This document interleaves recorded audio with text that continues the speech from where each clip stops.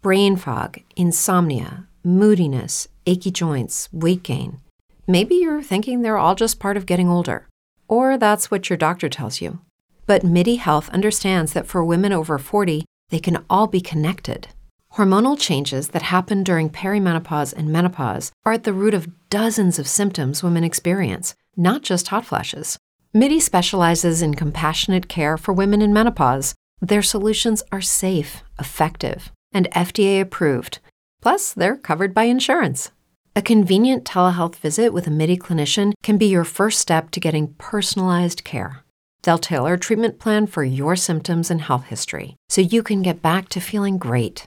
91% of MIDI patients get relief from symptoms within just 2 months. When your body changes, your care should too. Book your virtual visit today at joinmidi.com. That's joinmidi.com. It's true that some things change as we get older. But if you're a woman over 40 and you're dealing with insomnia, brain fog, moodiness, and weight gain, you don't have to accept it as just another part of aging. And with MIDI Health, you can get help and stop pushing through it alone. The experts at MIDI understand that all these symptoms can be connected to the hormonal changes that happen around menopause, and MIDI can help you feel more like yourself again. Many healthcare providers aren't trained to treat or even recognize menopause symptoms. MIDI clinicians are menopause experts.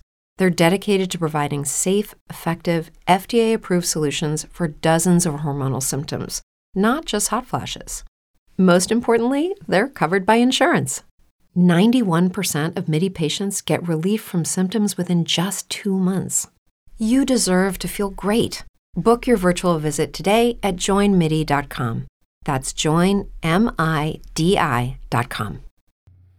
Marvel heroes, that those are the scientist guys that work for MODOK. Yeah. And when they die, they say shit like, I should have stayed at Google.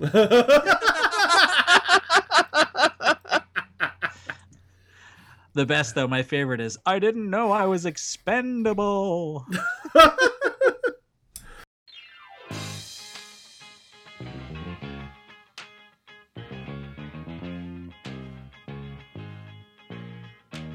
Hello, and welcome to episode 5 of All Comics Considered, home of the K-Value and all things positive in the world of comic books. My name is Marty, and you can find me at Officer Gleason on Twitter.com. I'm Hannah, and you can find me at TotallyRogue on Twitter.com. And I'm Nick, and you can find me at Out of the Vault on Twitter. Today we're going to talk about everything from our own favorite classic stories to a certain publishing house that is just skyrocketing and making us more broke than normal. To get things started, we're going to talk about some of our favorite stories and classic trades. The rule is it has to be at least 5 years old. So it can't be anything that's recently been done, and it can be from any publication. So Hannah, why don't you go first? What's your favorite classic story? So first, a tiny bit of backstory about this. I was the one who suggested this topic this week because I've been talking to my mom just recently learned how to text message, which is maybe the most adorable thing ever. Oh, that's so sweet. Yeah, she's actually, I think, better at texting than I am. I don't know. She's like really, she likes feeling so connected, I guess, because my mom's on the whole other side of the country. So she's really excited that I'm in a comic book podcast because she's the one who got me into comic books. So she has been constantly suggesting topics for us to talk about. I have a list of topics that she would really like us to talk about. Let me put it that way. And one of the things that she mentioned was she asked, are you guys ever going to talk about Death of Superman? That was, as I've mentioned before, the run that actually got me into comic books when I was 6 years old, that she read with me. So I was like, you know what? We are going to talk about Death of Superman. We're also going to talk about some of those other classic stories that are important to the genre of comic books. Today's episode brought to you by Hannah's mom. Thanks, Mom. So as far as as far as my actual favorite classic, that is super difficult. Death of Superman is really high up there, and I don't know if that's my favorite, but that's the one I'm going to talk about because it was literally my introduction to comic books. And while it was definitely not the best story or the best Superman story or probably even like one of the top 5 Superman stories, it was a really enjoyable book. It did everything that it needed to do. And it had a very epic scope to it because even now, like a jillion years later, I just love the idea of this knockdown, drag out brawl between these two ridiculously powered individuals that goes like across the country. Like they fought for states.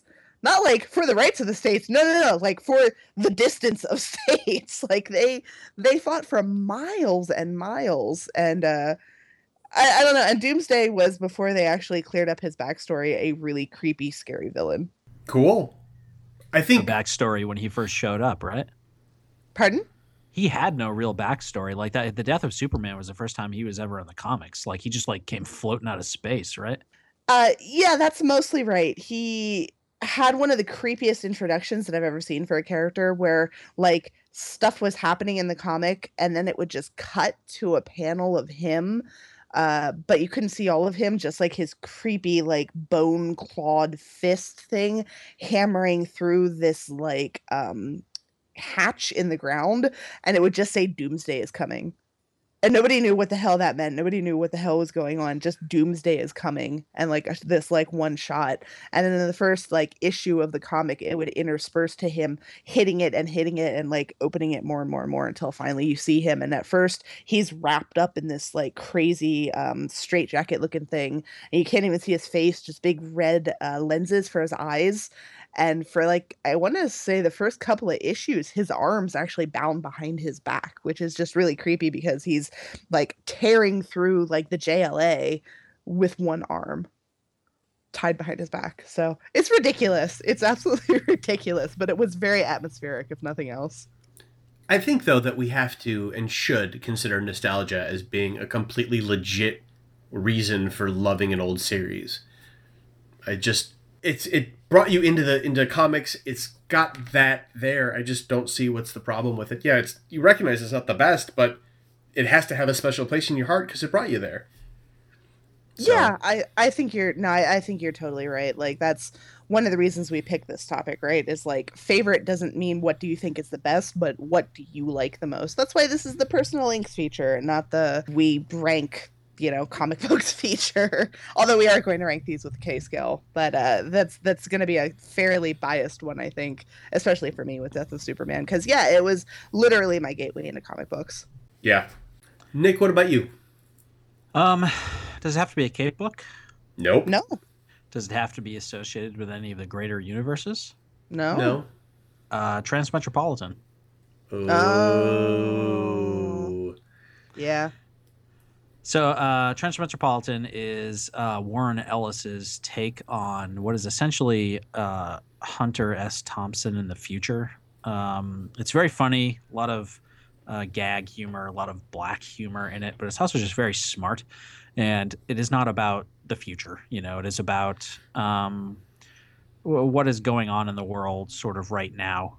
Republican versus Democrat, the innate hollowness of our political systems, our sort of slow slide into a kind of decadent tyranny.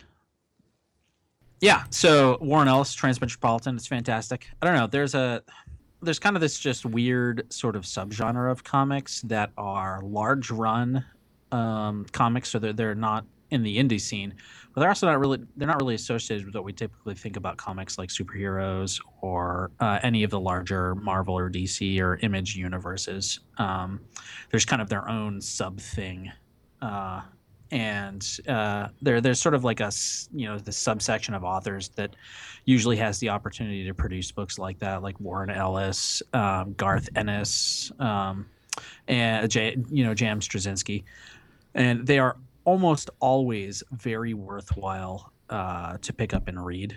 Transmetropolitan, Preacher, The Boys, Rising Stars. There's just kind of a ton of good ones out there. that you, in terms of sort of the intimidation factor of getting into comics, you don't need to worry about that with them. It's very easy to pick these series up because they are isolated from everything else that's going on. Like, you don't need to know crap about Spider-Man to read Transmetropolitan. Now, and it's really interesting too because we're going to touch on this a little bit later on when we talk about Image Comics, the publisher. But like a couple of years ago, it was a little bit weirder with those titles just because there weren't that. I mean, there were a decent amount of them, but it was nothing that was nearly as nothing that could contest with superhero books. And within the last few years, and I really do mean like few years since maybe 2012. A lot of those independent, not indie, but independent universe comics have really, really taken off and become some of like the flagship titles of comic books now. Like Saga is a really good example. Yep. Rat Queens. Yeah, Rat Queens is great. Rat Queens is on my list of books to read. Honestly, what I think we're seeing is just the fallout and echoes of the popularity of the MCU finally reaching, comics itself rather than just movies. I don't know if I would agree with that. Because I feel like that... I think it's more The Walking Dead, honestly. Because Walking Dead was the first non-superhero comic book that had anything that touched mainstream that just blew up. And I mean, Walking Dead is definitely something that is very responsible for Image Comics becoming what they are right now. And like I said, we're going to touch on that more later, but I think it's more Walking Dead than it is MCU in my opinion. That's possible. It's a lot to unpack, and I'm not sure I'm ready to have all those conversations, but I do really like where we're going with these thoughts. So I think it's something we just keep talking about. What's your favorite classic story arc, Marty?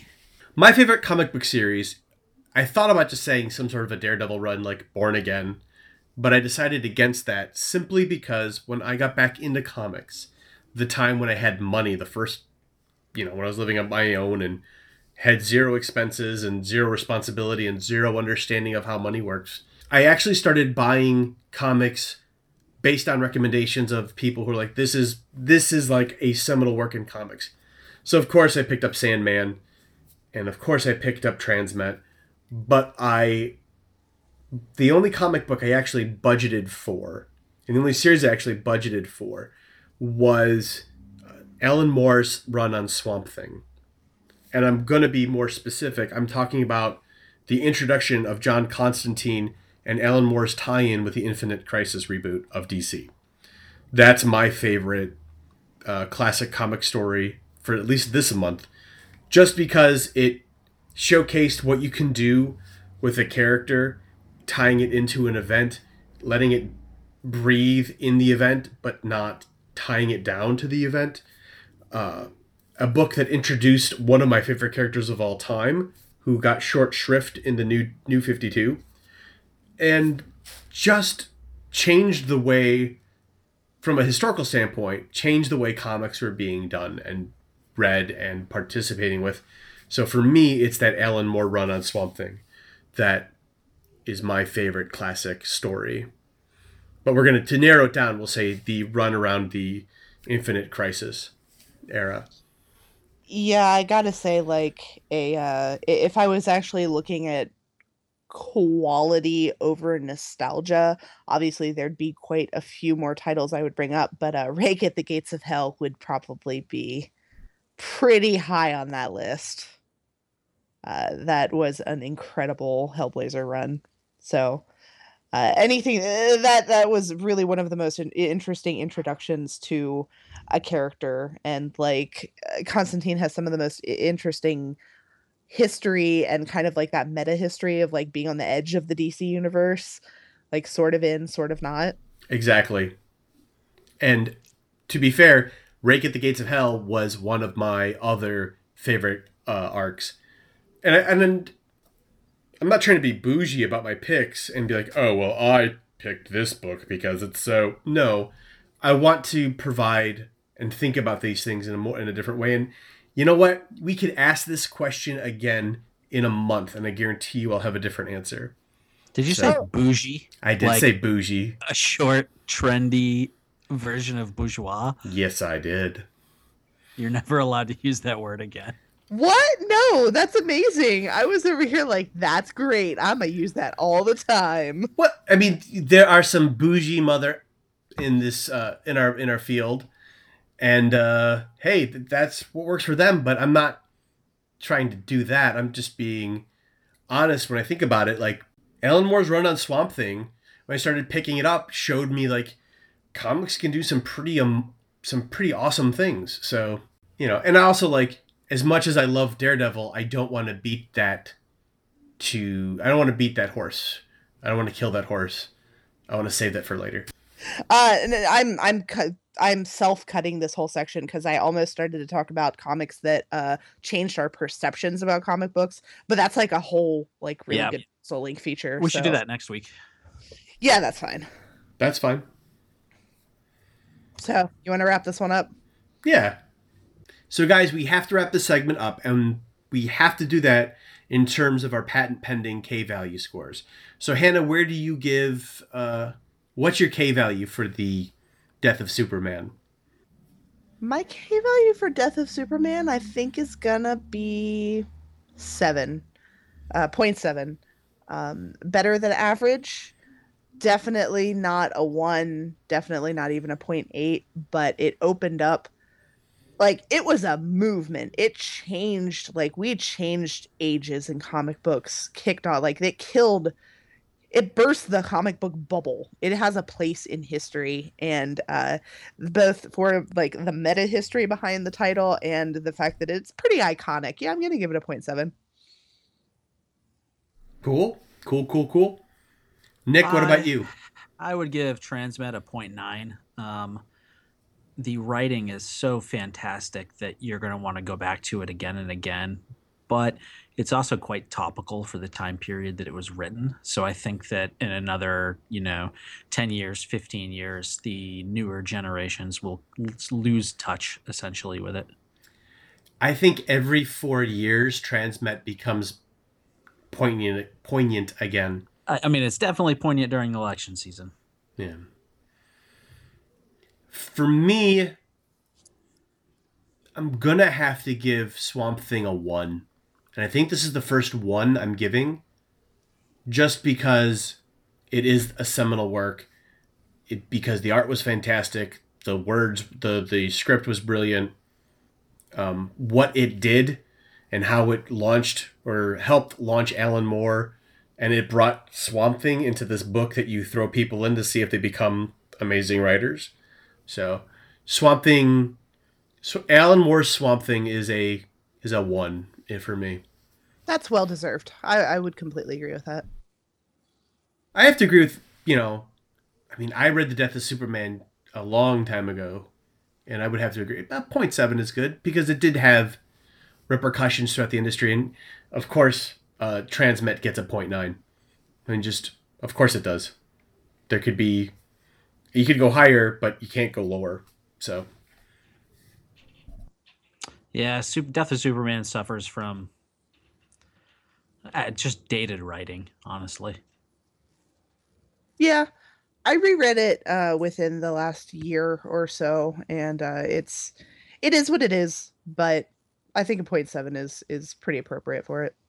All right, everybody. Now that we've given our K values to our classic favorite storylines, we're going to move on to my favorite topic, the pull box, also known as What We're Into, So You Should Be Too. Nick, why don't you start us off this time? What should we be into? So Hannah has actually been talking to me for, 6 months or something like that about Loki and how awesome the Loki story has gotten. Loki was never really my favorite character. He was always sort of just a, like one of the most generic schemers in Marvel Comics. One of those guys that every time he pops up, you're like, him again. Why do people keep trusting this dude? Why is he? If you're a woman over 40 dealing with hot flashes, insomnia, brain fog, moodiness, or weight gain, you don't have to accept it as just another part of aging. The experts at MIDI Health know all these symptoms can be connected to the hormonal changes of menopause. And MIDI can help with safe, effective, FDA-approved solutions covered by insurance. 91% of MIDI patients get relief from symptoms within just 2 months. Book your virtual visit today at joinmidi.com. It's true that some things change as we get older. But if you're a woman over 40 and you're dealing with insomnia, brain fog, moodiness, and weight gain, you don't have to accept it as just another part of aging. And with MIDI Health, you can get help and stop pushing through it alone. The experts at MIDI understand that all these symptoms can be connected to the hormonal changes that happen around menopause, and MIDI can help you feel more like yourself again. Many healthcare providers aren't trained to treat or even recognize menopause symptoms. MIDI clinicians are menopause experts. They're dedicated to providing safe, effective, FDA-approved solutions for dozens of hormonal symptoms, not just hot flashes. Most importantly, they're covered by insurance. 91% of MIDI patients get relief from symptoms within just 2 months. You deserve to feel great. Book your virtual visit today at joinmidi.com. That's joinmidi.com.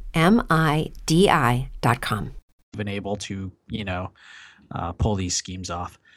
And Hannah pointed me first to Thor issues 610 through 620, which take place immediately after Loki has died. He has died because he arranged for this enormous siege on Asgard that got out of hand. And for whatever reason, he decided to sacrifice himself to save the majority of Asgard, and he died. And during this run, Thor is continually thinking about the time that they spent together as boys, and he decides that he misses his brother. So he goes and resurrects him, and Loki is resurrected in the form of this 14-year-old street kid in France playing the pea and shell game with people when Thor tracks him down. And Journey into Mystery essentially picks up with the story of Loki instead of Thor, when Loki is this teenager. He has no memories of when he was the evil Loki, and instead he is just sort of back to Loki's mischievous origins rather than the evil that he developed into. I don't know. It's fantastic. It just does a spectacular job of splitting the concepts of mischief and actual evil out, and showing you that while Kid Loki is certainly mischievous, he is definitely not evil. It's also really important to note that Thor didn't exactly resurrect Loki. One of the things that you didn't read that happened before that part of the Thor comics that happened during the whole siege on Asgard, Dark Reign thing, Loki managed to make so many deals with people in hell in the afterlife that he can't be killed because none of the afterlives will accept him anymore. Oh, yeah. That is so Constantine. I love it. Yeah. He had his name erased from the Book of Hell, so he can't go to Valhalla. And he made deals with Mephisto and everybody else. And you actually find out his rationale for doing this right up front in Journey into Mystery, where he contacts the younger version of himself and basically says, I'm the ultimate god of chaos, and what is more chaotic than giving myself a second chance, like turning over a new leaf. His entire explicit purpose for arranging the siege was so that he could die, not go to any of the afterlives, and then be reborn to give himself a second opportunity at life so that he could turn out different. Oh, I'm so excited for you to finish this run. I'm sure it's all a ploy. I don't trust that little Raven Icole, but it's a fantastically told story so far. So when we get the show notes up, I will fire up Marvel and I'll start reading it as well. I'll find time somewhere. Oh, that makes me so happy. It's my favorite run of a comic in the last decade, so I'm so thrilled that you guys are either going to read it or reading it. I'm really excited to discuss it with fucking somebody. I read it when last year I had pneumonia for like a month, and I ended up in the hospital. And before I went into the hospital, it was one of the things that I was doing while I was waiting to figure out what the hell was wrong with me and if I was going to get better without going to the hospital. And so I read that entire run in like 2 days, and so I'm like hopped up on 3 or 4 different kinds of medicine. I actually bruised a rib from coughing so hard, so I had a ton of painkillers in me too. And so I read that run, and as soon as I finished it, I like went to my husband and I just burst out crying. And I couldn't explain why. And he was so worried and so confused. So it would be nice to discuss it while both sober, not dying, and And not high in painkillers. yes. Though I guess if Nick doesn't like it, if we got him Vicodin and then let him read Journey into Mystery, we would know. I'm sure he's going to love it.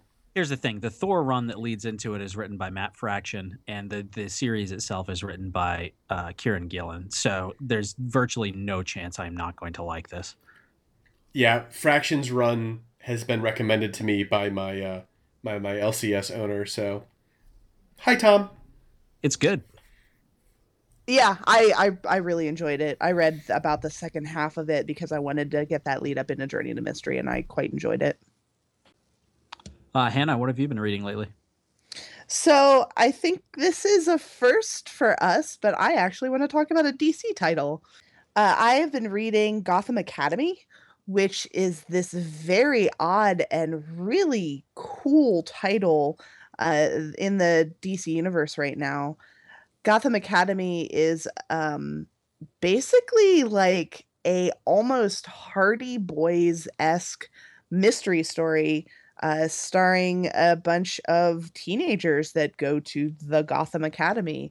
The main character's name is Olive Silverlock, and she has some kind of history with Batman. You don't really know what, you just know that she really fucking doesn't like Batman. It is a mystery book. Like Gotham Academy is like this teenage version of Arkham Asylum, basically. Like it's huge and it's gothic and it's creepy, and it's more of a detective horror book than it is a superhero book, which is pretty cool. And the art's gorgeous. It's a little manga-esque, but not too much. Like if you don't like that, I don't think it would be a turnoff. I happen to like that style, so I really like it. The coloring is great. The dialogue's adorable. The characters are great. The main character's sidekick is this girl that's like a year or two younger than her that they call Maps. And they call her Maps because she's constantly drawing maps for her D&D games. I love that. I love that. Love that. Love that. Is it drawn by Becky Cloonan? Yes. Oh, I'm a big fan of her Southern Cross book right now. So the style suits like the atmosphere of the comic fantastically. So just to be clear, Gotham Academy, it's like a reform school? It's a school. Okay. I think it's mostly like that, like middle school and the high school area. I don't know. It's Gotham, so nothing makes any sense and everything is a little bit weird. But yeah, it's. I really like where it started out because like it just started out with a shit ton of questions, and it is taking its time answering those questions, but not to the point of where it's annoying. Like you're getting more and more info every issue.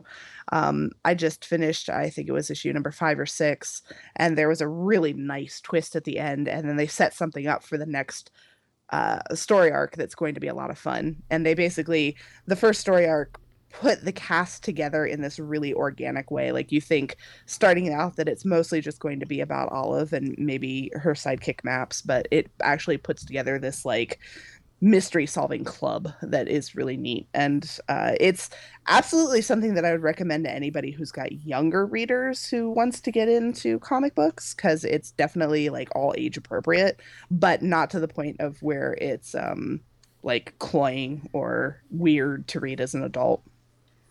So in the first arc, do you find out why our main character hates Batman? Sort of, yeah. Okay. You don't find out all of the details about whatever incident happened.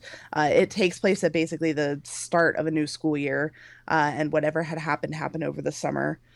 You find out a bunch of details. You find out, like, you get a good idea that it had something to do with her mom. And, for some mysterious reason, Bruce Wayne is giving her a scholarship to this school, which, that's pretty easy to read between the lines right there. Interesting. You know what else is interesting? My book this week is also a DC title. It is the only DC title that I'm picking up.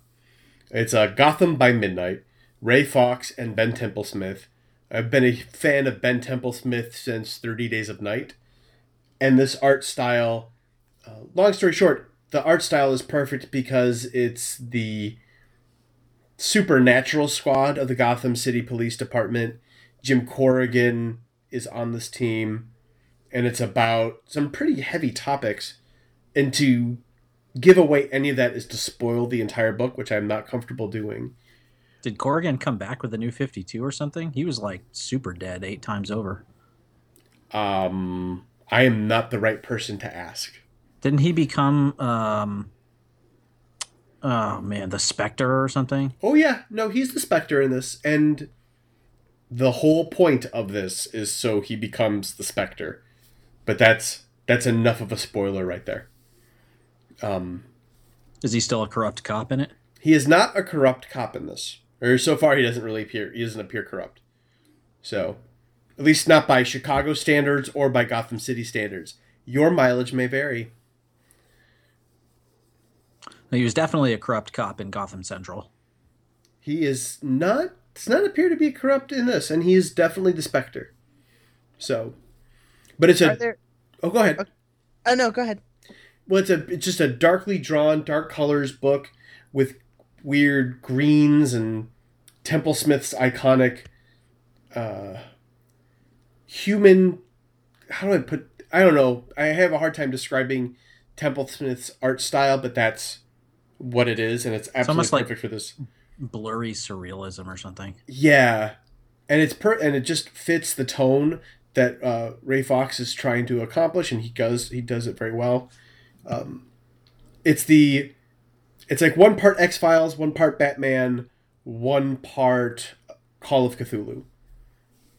So I recommend it. I think it's been the first arc just finished. The trade should be coming out in a couple of months or a couple of weeks even. Just highly recommend the book. Are there any other like well-known DC characters that show up in it, or is that too much of a spoiler?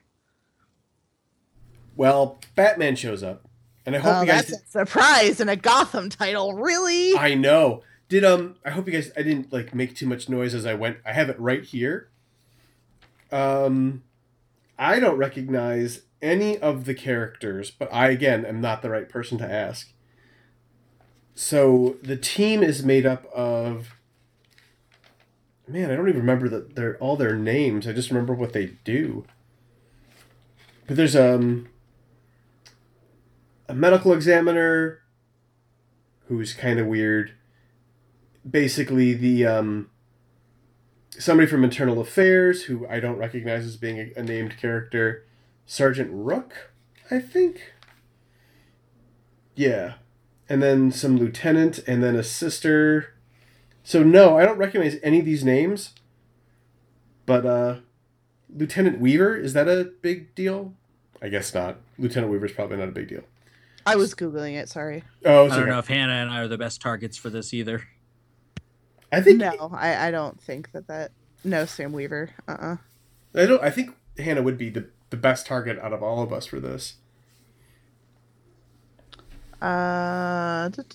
Midnight Shift consists of Lieutenant Weaver, Detective Lisa Drake, Sister Justine Zandortar, and Jim Corrigan. No, those look like new characters, or at least characters I'm not at all familiar with. Man, that art is cool though. Yeah, the art is very cool. So I recommend it. It's a DC book that's up my alley. It's street level, but with a little bit of hidden occultism, which I find fascinating. So, yeah. Gotham by Midnight, and it's going to continue. I don't know what's going on with Gotham by Midnight during the Convergence stuff, but I can't imagine Spectre is not involved in Convergence, so we'll see. Is anybody willing to drop a K value on their books that they are into right now? I'd say right now Gotham Academy is probably like 0.6 or 7. Like it's better than average. I'm digging it. It's hard to tell though because it's a little bit like what Nick was talking about with Wicked and Divine the other week. It's hard to tell when it's a mystery story and so much of the plot is tied into the mystery. Yeah. Nick, what about you? He should not rate that until he's finished it. Okay, that's fair. With the I'm gonna step in there as the person who's given that. I think I gave that a 0.95. I think I gave Journey into Mystery a 0.95. Oh, I think you gave it a 1. I think I pulled myself back a little bit just because there were some like crossover issues that were a little bit forced. But yeah, he should definitely finish. You should both read the whole run before assigning a K value on that. You totally I had my mute on and I was sitting there shouting at you guys. At least podcast. The other reason I wouldn't rate it is that not only is the K value of Journey into Mystery dependent on, finishing the actual Journey into Mystery storyline, but it extends further into Loki, Agent of Asgard. Like it's really just like the thread is one continuous story and it's not done yet. Well, I would argue that a little bit in that Gillen's run on Journey into Mystery does tell a complete story. It absolutely tells a complete story. He just happens to be able to pull a really important thread of that story into Young Avengers, which then follows into Agent of Asgard. So I think it's definitely possible to assign a rating to Gillen's run on Journey into Mystery, but the rest of the material is important to the character. Done. I would give Gotham by Midnight a 0.5 right now. So average, which for me is a good place to be. It's not a C. That's just where it should be for me to continue reading it. I think over the course of the show, you guys will hear us talk about a lot of books that have what we would consider high K values. Those are not the only books that we're reading. Those are just the books we talk about. We just don't generally talk about the books that we read and they're like have a 0.3 K value. Like, I read the first issue of the new Nightcrawler and I would give that like a 0.2. It was just terrible. It was so bad. I kept reading it for too long and I noped out. But we should really have our K values listed somewhere for our books.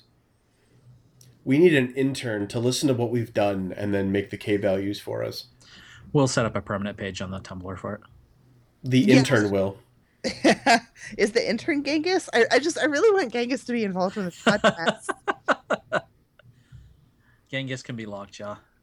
Yeah. Done. Okay.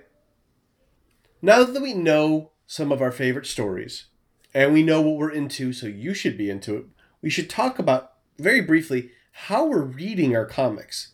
We're talking about, do you read paper? Do you read trades? Do you read back issues? Are you digital only? So guys, how are you reading your comics? So I mostly am brick and mortar. I am very, very lucky to have a really rad comic book store right around the corner from my apartment, and that is here in Seattle, Phoenix Comics and Games.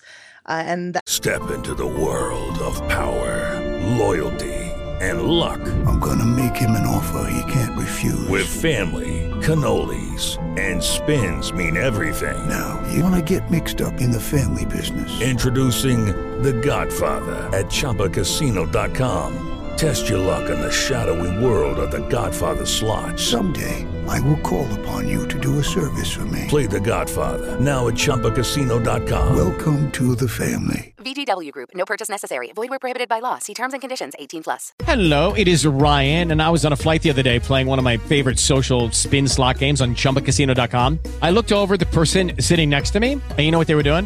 They were also playing Chumba Casino. Coincidence? I think not. Everybody's loving having fun with it. Chumba Casino is home to hundreds of casino-style games that you can play for free anytime, anywhere, even at 30,000 feet. So sign up now at ChumbaCasino.com to claim your free welcome bonus. That's ChumbaCasino.com and live the Chumba life. No purchase necessary. VGW Group. Void where prohibited by law. See terms and conditions. 18+. Address is actually 113 Broadway East. It's on the Capitol Hill neighborhood. I say that because if you are in this area, you should absolutely go to Phoenix. They are fantastic. They're really great about getting people into comics, helping people find what they like. I run my weekly tabletop game there too, because they're just so awesome in there. Really great at making everybody feel welcome. And that was the store that was mostly responsible for getting me back into comics, because as soon as they opened, I was like, I can have a pull box again, because I can walk out my back door and into their store. So it's going to make it really easy for me. That being said, I was fantastically gifted Marvel Unlimited by Nick, and that has really helped me catch up on stuff that I've been wanting to read. And that's really the only digital comics that I do at all. Nick, what about you? I pretty much use just about every available method of grabbing and reading comics. In terms of the physical stuff, I have my pull box at Golden Age Collectibles down in Pike Place Market in Seattle, which is, honestly, it's a great shop. It's the oldest comic shop that's been running continuously in Seattle. The people there are super nice. The stuff is easy to find. It's a good shop. My other favorite store in Seattle is The Dreaming down on University, which is run by Aaron, who is possibly the nicest person ever. And if you go in there, he will talk with you about comics for as long as you want. So you should go buy some stuff from him.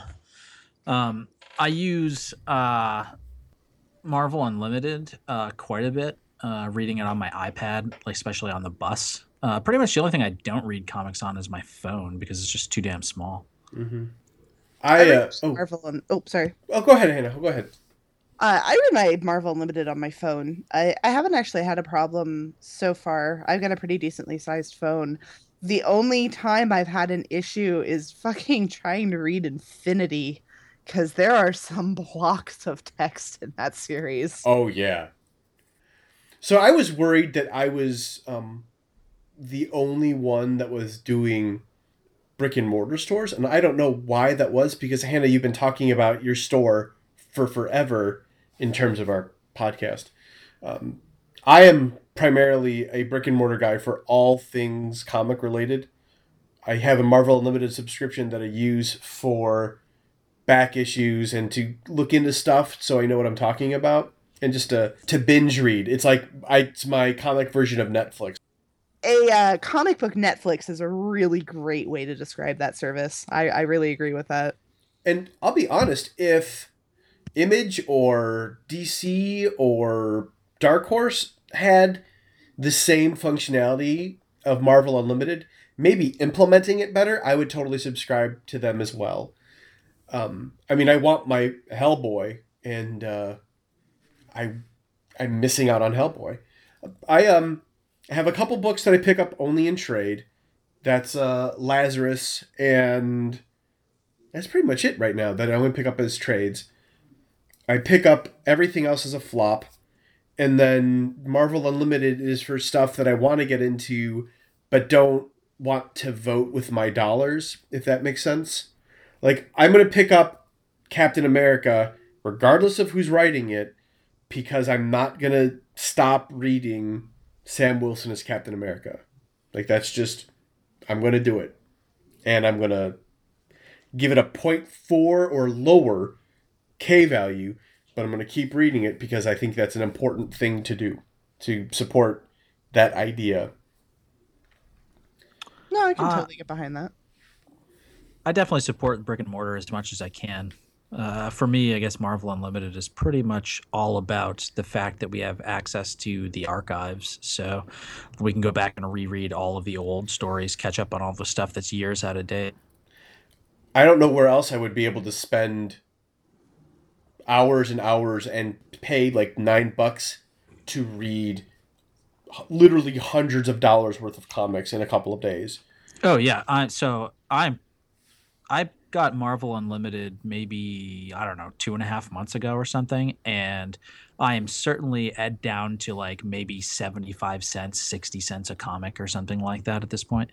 Yeah, the return on the investment is ridiculous. And then I'm going to go back, and I'm planning on reading the Fantastic Four run, like from 1 to wherever it ends.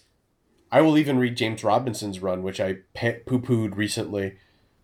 But I mean, that run itself was thousands of dollars if I wanted to read it as a flop, but that would be just ridiculous because really I'm not going to buy Fantastic Four #1 and then take it out of the industrial strength sealant that keeps it safe from the environment. So, and the Fantastic Four #1 was one of those comics that I grew up hearing about as oh yeah, I totally had a copy of that in a box, and then your grandmother threw it away.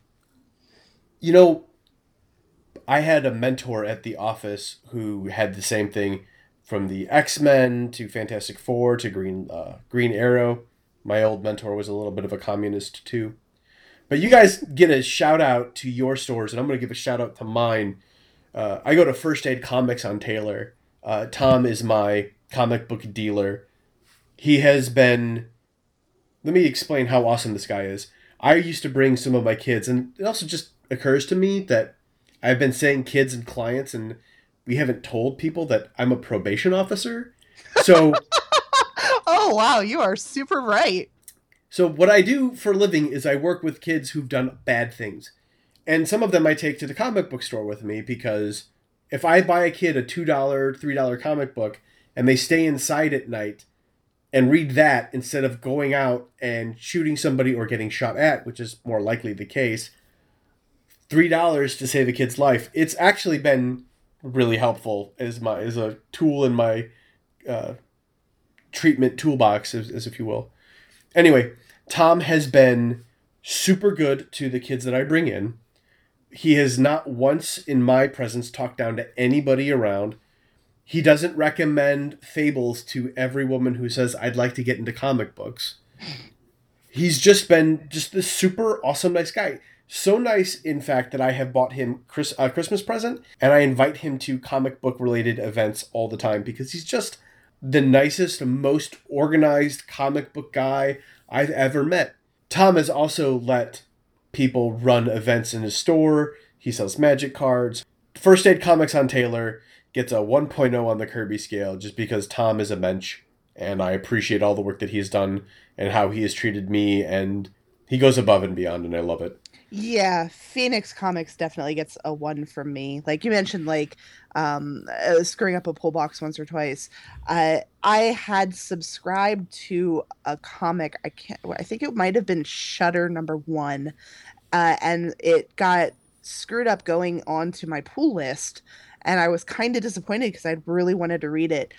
Nick, the guy who runs Phoenix Comics, he went to the distributor, and I think he went to 3 different shops to find me a copy of it. Oh, that's awesome. Yeah, and there was no upcharge or anything. It was just the normal price, but he hunted up and down and back and forth and left and right, and they are so great at that shop about going out of their way to help you find what they want. I bought my mom the Saga Deluxe edition for Christmas, and I had mentioned that I was going to order it from them, and I was just like, I guess I'll have to ship it I'll have to ship it myself. I really don't want to. Nick's like, no, don't worry about it, we'll ship it for you. What's our address? Oh, that's super cool. Next time I'm out in Seattle, I'll go to both of your stores. I've actually been to Nick's store, and I bought Cold War unicorns from there.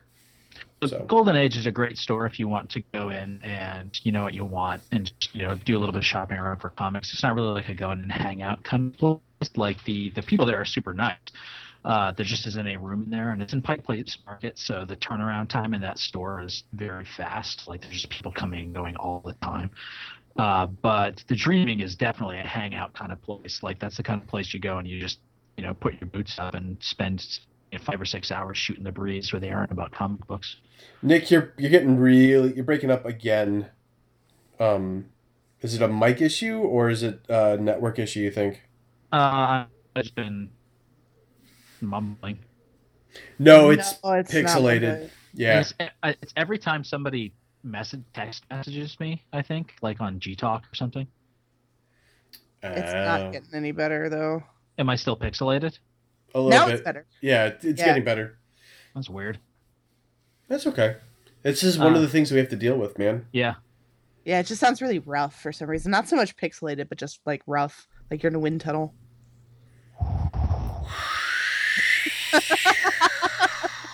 When Ruben used to lead our raid from his helicopter. Fucking God.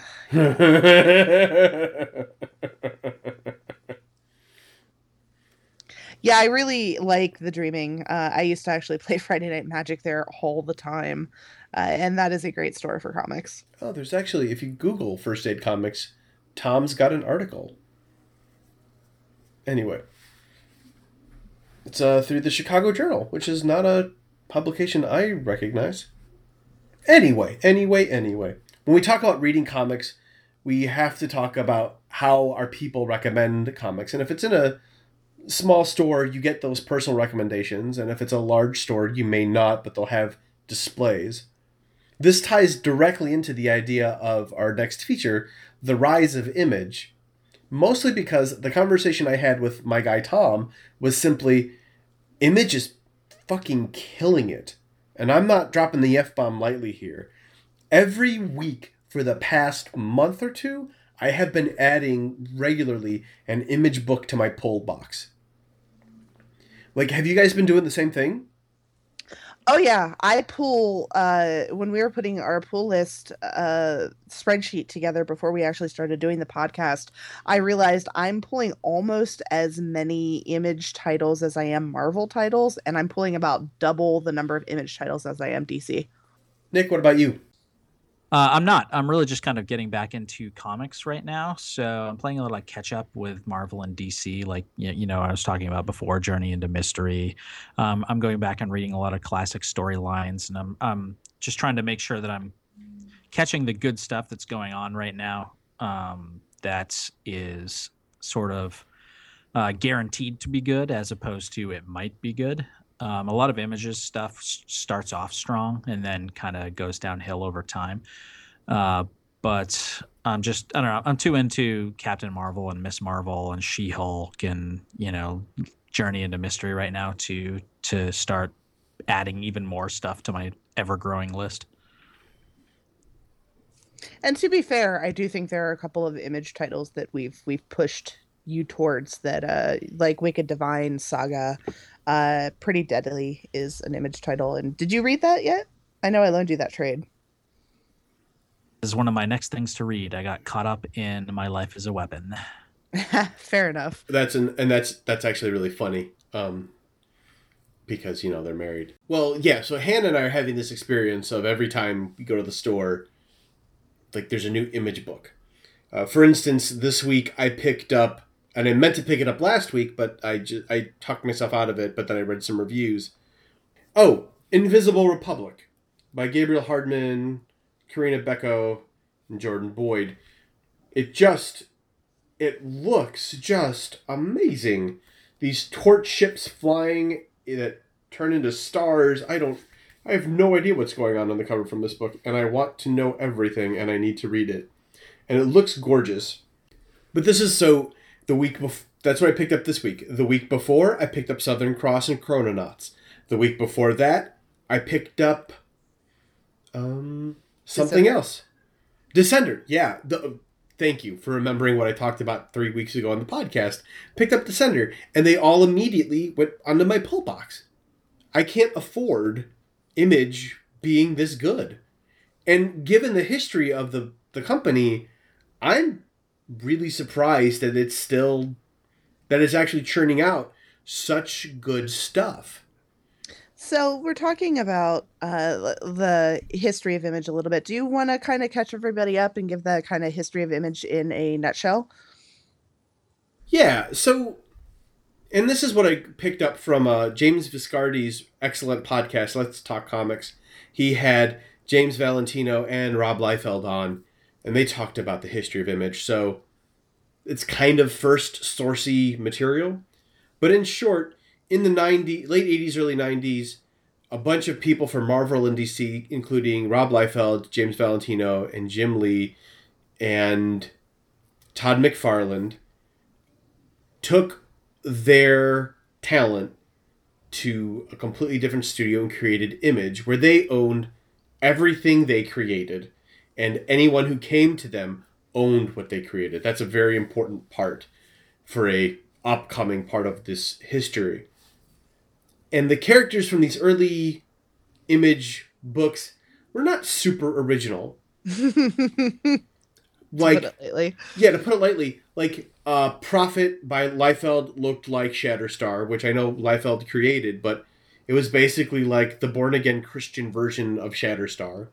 Yeah, Young Blood was essentially just X Factor. And there were some... Every team had some sort of Wolverine-like dude on it. And it just, it was bright colors, glossy paper. The art for the time was really great, except if you wanted someone who could draw feet. And it was just the dark ages of comics, because this is the time where everyone is getting into comics. You can buy your Spawn limited edition foil cover, blah, blah, blah, blah, blah, that basically created a bubble within the market. Collectors came in, and the Image guys, who were making a ton of money on their products, just churned out books, printed them, used digital printing for the first time, and then they imploded. Rob and Jim and James, Todd McFarlane, they all split up, went their separate ways, or fought and came back and sold off parts of their company. Eventually, Jim Lee went to DC and also actually started Wildstorm, then went back to DC. Rob Liefeld has gone back and forth between Marvel, Image, and his own studios. But Image never went away. James Valentino has been in charge, and Eric Larson, I skipped Eric Larson. He's been around for forever in the company as well, creating Savage Dragon, which is still in print. And they've just used this model of creator-owned. You get the book together, and then they just distribute it. And really, like that, in everything that we talk about Image, both the high points and the low points, the really most driving and important thing about the company is that it is all about the creator-owned properties in an industry that didn't do that. Right. So when Bob Kane about, how much the industry used to allow creators to own their stuff. Yeah, exactly. Yeah. And that's a good point. You have Todd McFarlane, who does some great seminal work on Spider-Man. Rob Liefeld, who, when you talk to him about how wonderful his runs on X-Men and X-Factor have been, they introduced characters, they created some stuff that is iconic, that is classic. And they get nothing other than their page rates for those books.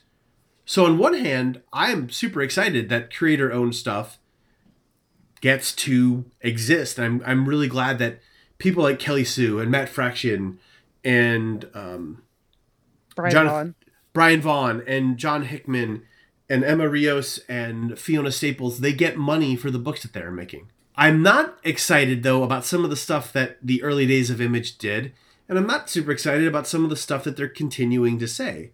For instance, Eric Larson, and I'm going to definitely show note this, if I can, let me put a caveat here, if I can find it and if it's true, but there's a quote floating around that's attributed to Eric Larson where he basically is saying that Kamala Khan's costume is stupid because it's not showing off enough skin. Or it's implied that she's not showing enough skin, which is kind of ridiculous for a Pakistani American superhero to be dressed in a sexy unitard, which sexy unitard above and beyond that, she's like 16. Right. Sexualizing a child. Let's go there. Image has never had a very good record with that, and a lot of it, the artists that have moved through that house have been publicly non-supportive of inclusion in comics, I think. Right. Well, in the past, yes. That quote is particularly disappointing because in the last couple of years, Image has actually been really amazing about supporting all types of different artists and writers with a wide variety of characters and representation in their comics. So their work is actually much better than what their people in charge are saying. Exactly. You're not going to get a book like Bitch Planet or Odyssey, again, a Kelly Sue, Matt Fraction Productions, in one of the big two. It's just, you're not going to get your gender-bent sci-fi psychedelic retelling of the Odyssey at Marvel.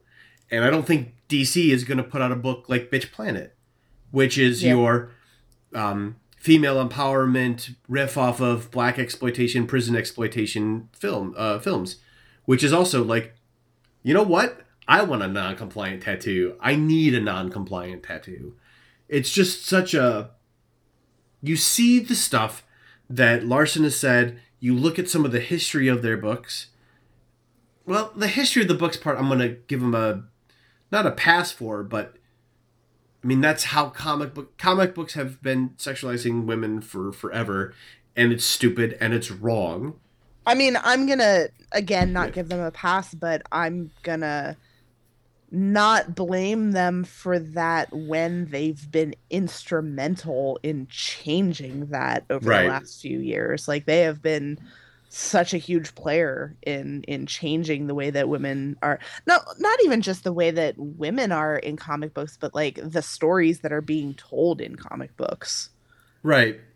And I think the history of Image itself suggests that when you give creative control to the creators, everyone's viewpoints and politics are going to come out in their art form. And their art form is going to push the boundary.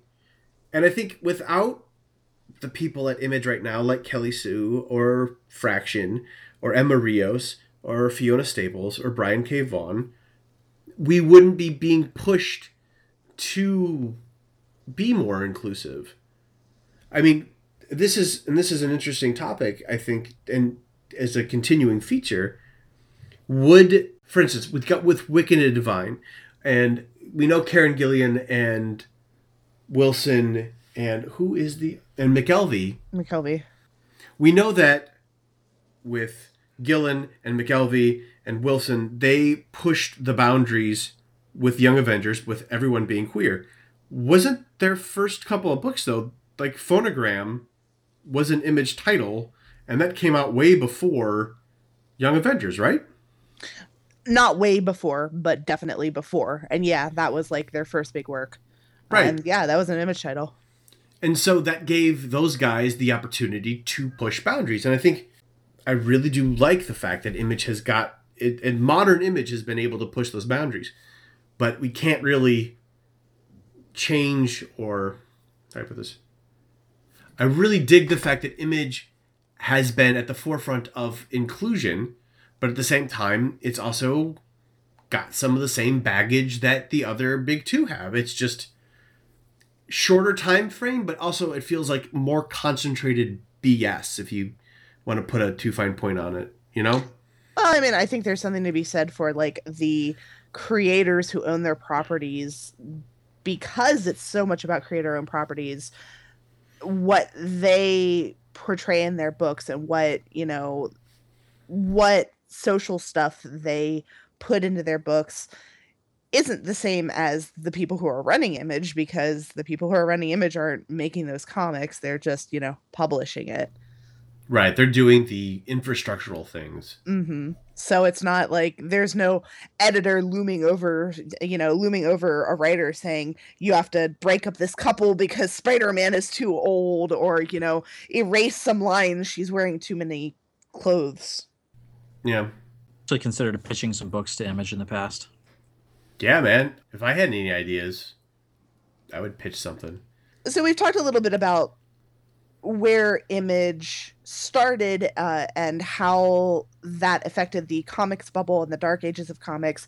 How did a company that was best known for a comic like Spawn end up where it is today, being such a huge marketplace presence? Like, what happened where we jumped quite a level in quality and critical acclaim?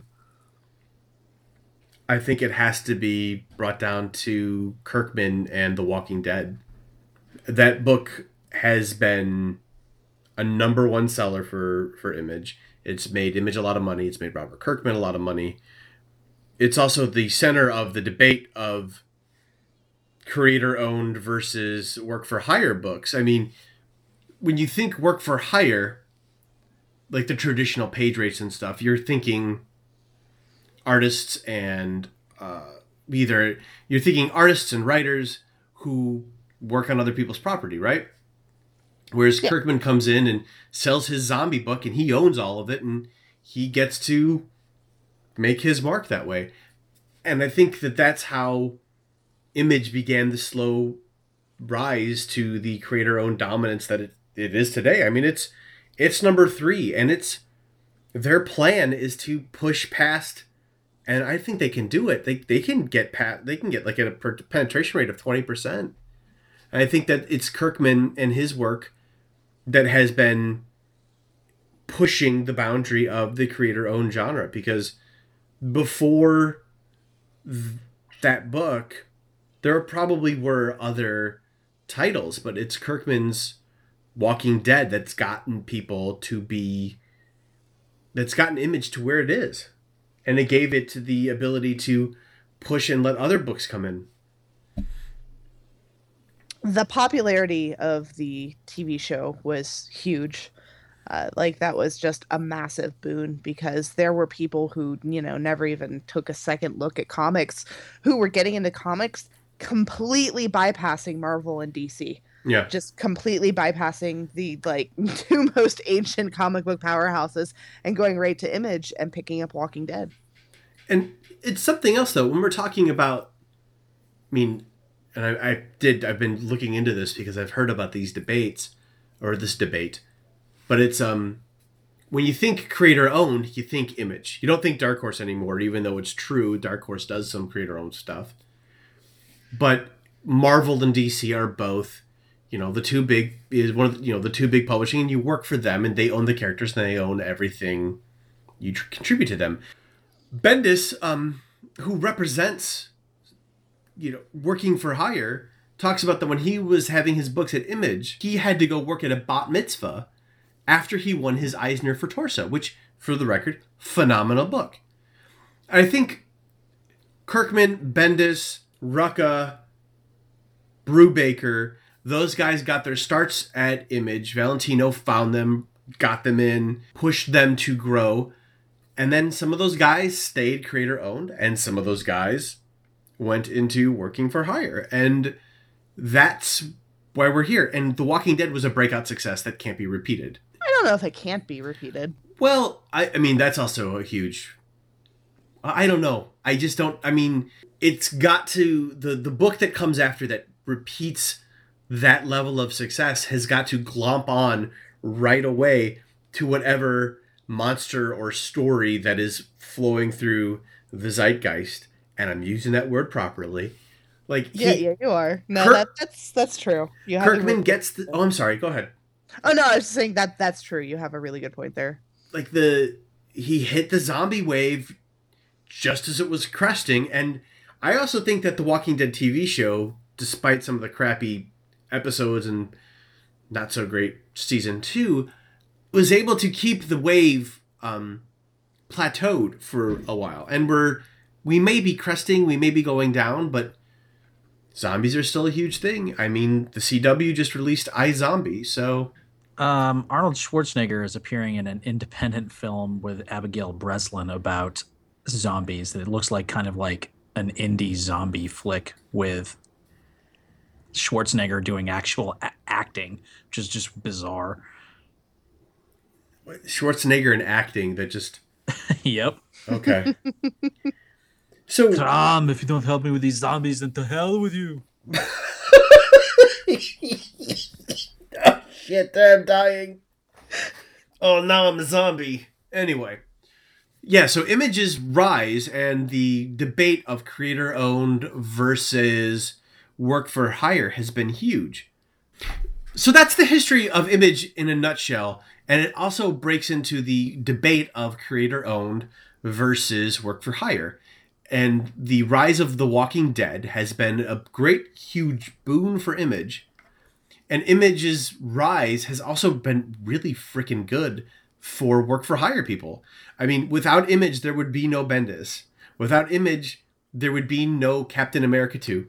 Without Image, we wouldn't have books like Bitch Planet, which also, I'm going to say, gives Kelly Sue the leeway to do some of the stuff in Captain Marvel that's pushing some boundaries too.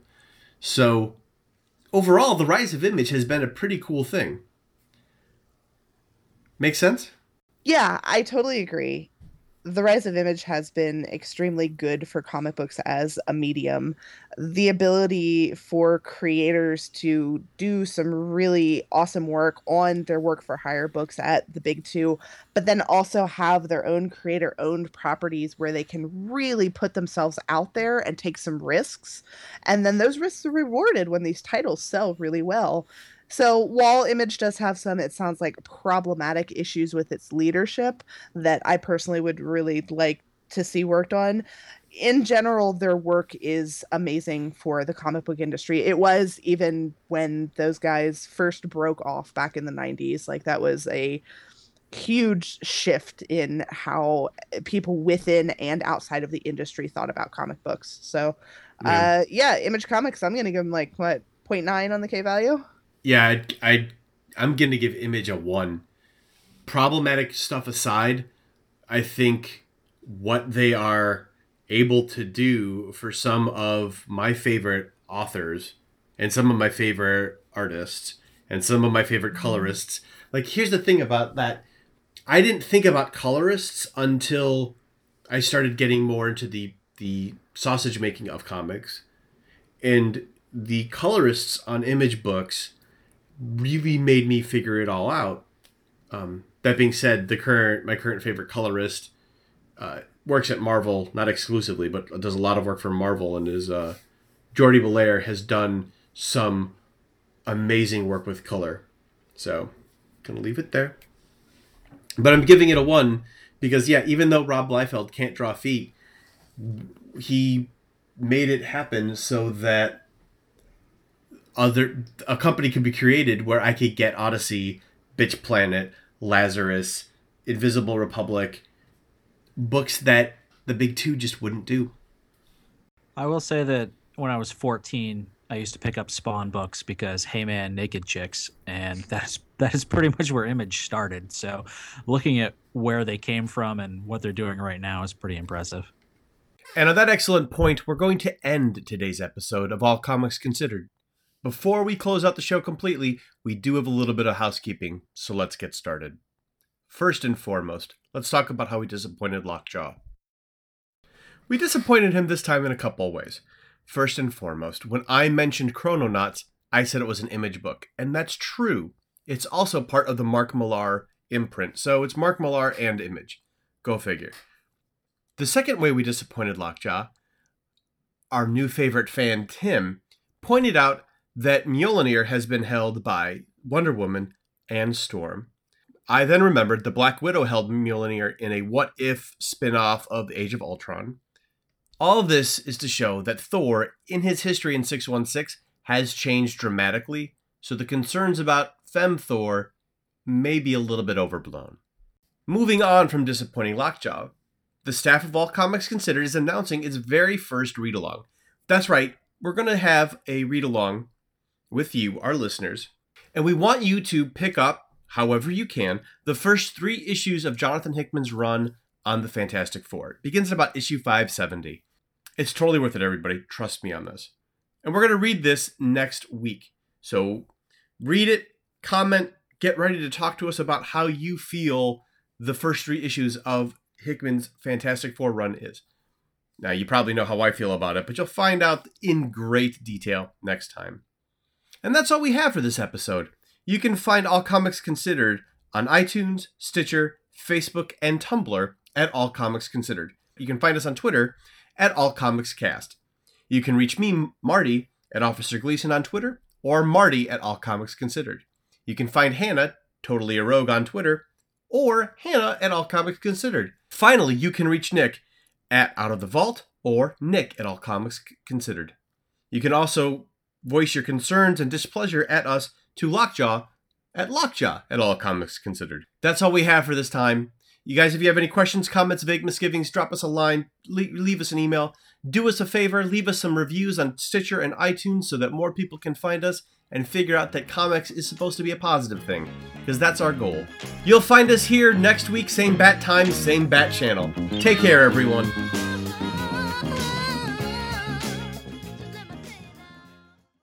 Lucky Land Casino, asking people, what's the weirdest place you've gotten lucky? Lucky? In line at the deli, I guess? Aha, in my dentist's office. More than once, actually. Do I have to say? Yes, you do. In the car before my kids' PTA meeting. Really? Yes. Excuse me, what's the weirdest place you've gotten lucky? I never win and tell. Well, there you have it. You can get lucky anywhere, playing at LuckyLandSlots.com. Play for free right now. Are you feeling lucky? No purchase necessary. Void where prohibited by law. 18+. Terms and conditions apply. See website for details.